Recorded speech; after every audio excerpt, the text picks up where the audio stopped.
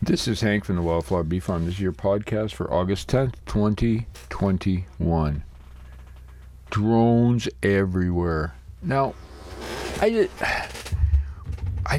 just amazed when I review some of the videos recently of the number of drones in our hives. Now, let me take you back a little bit to, as you may already know, the function of a drone initially is just to hang around. They don't do any work.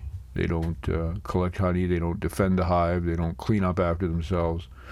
They don't take care of the baby workers. They don't take care of the queen. They really don't do anything but eat and, lay around waiting for that call where they're going to go out and try to find a mating site, or they've already found one and they're just waiting until it's time to go to hopefully mate with a queen. Now remember, when they do mate with a queen, if they're successful, they will die immediately following that episode. And there's belief that that is so that the queen, the genetics that are passed on to that queen, do not get passed on to anyone else.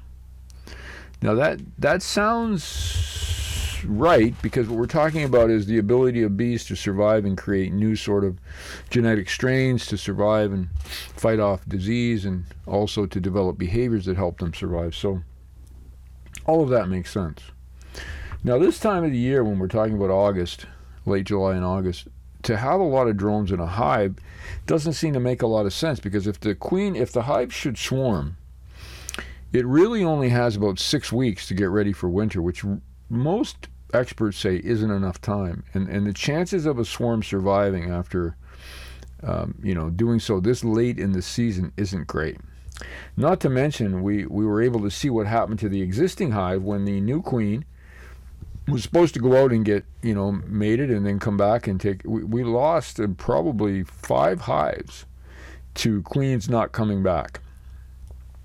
As we said, they either came back and were ineffective in their job, or they probably were eaten by birds or insects, or something happened to them, or they may have even gone to the wrong hive. Even though our hives are spread all over the farm, there's some people suggest that sometimes queens do this.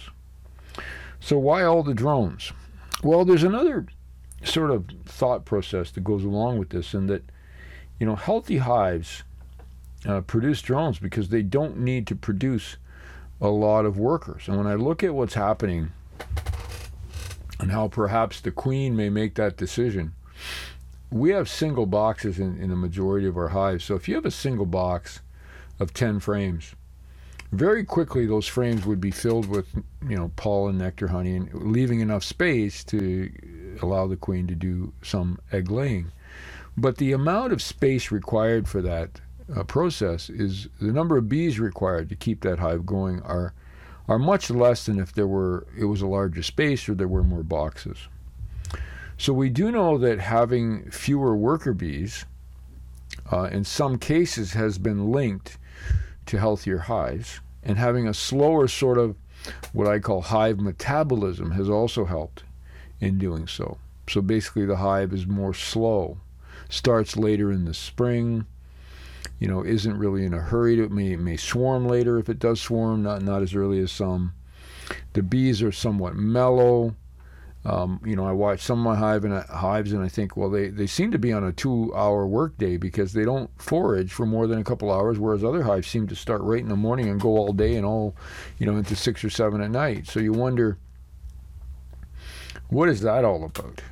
And if you have drones, a lot of drones in a hive, then of course you're going to have less foraging and less activity, and less bees actually to protect the hive and take care of things, and more bees consuming. Now, if a queen needs that, or a hive needs to make room, having drones around might make sense, because the drones will consume honey and not produce any, as well as pollen and food made from pollen. So I really don't know why we see so many drones. The other group of experts say that, well, when you allow bees to make their own wax comb totally from scratch, without any guide or any backing, I guess it's called, and no forms, they basically do it as they wish, which they're going to make more a drone comb, and more drones will be laid. Now, the problem as well comes when drones are hatched is that the varroa mite really loves the drone larvae. It takes longer for that larvae to develop, which means the varroa mite has more time to be successful while it is on that drone larvae. So we see the bees bringing out larvae and destroying it or dropping it off somewhere as a way to fight the mites and self-preservation. So we're going to continue to watch the drone population. The other day, this is recorded in end of July, we saw a number of drones on orientation flights, meaning they would be flying out to investigate the spots where the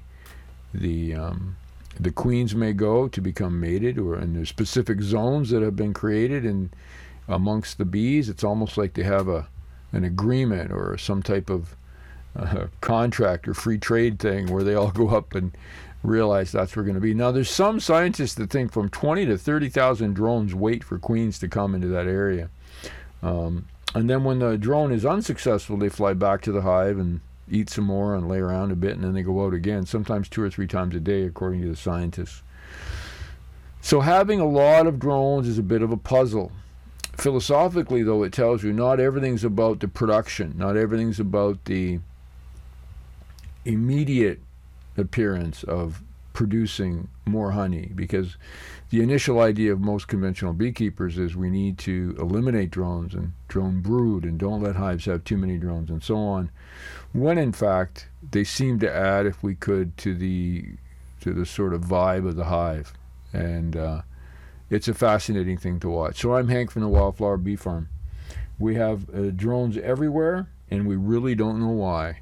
And I'm not sure anybody does, particularly the way we're working with the bees here with this new Darwinian technique. You have an amazing week, and we'll talk soon.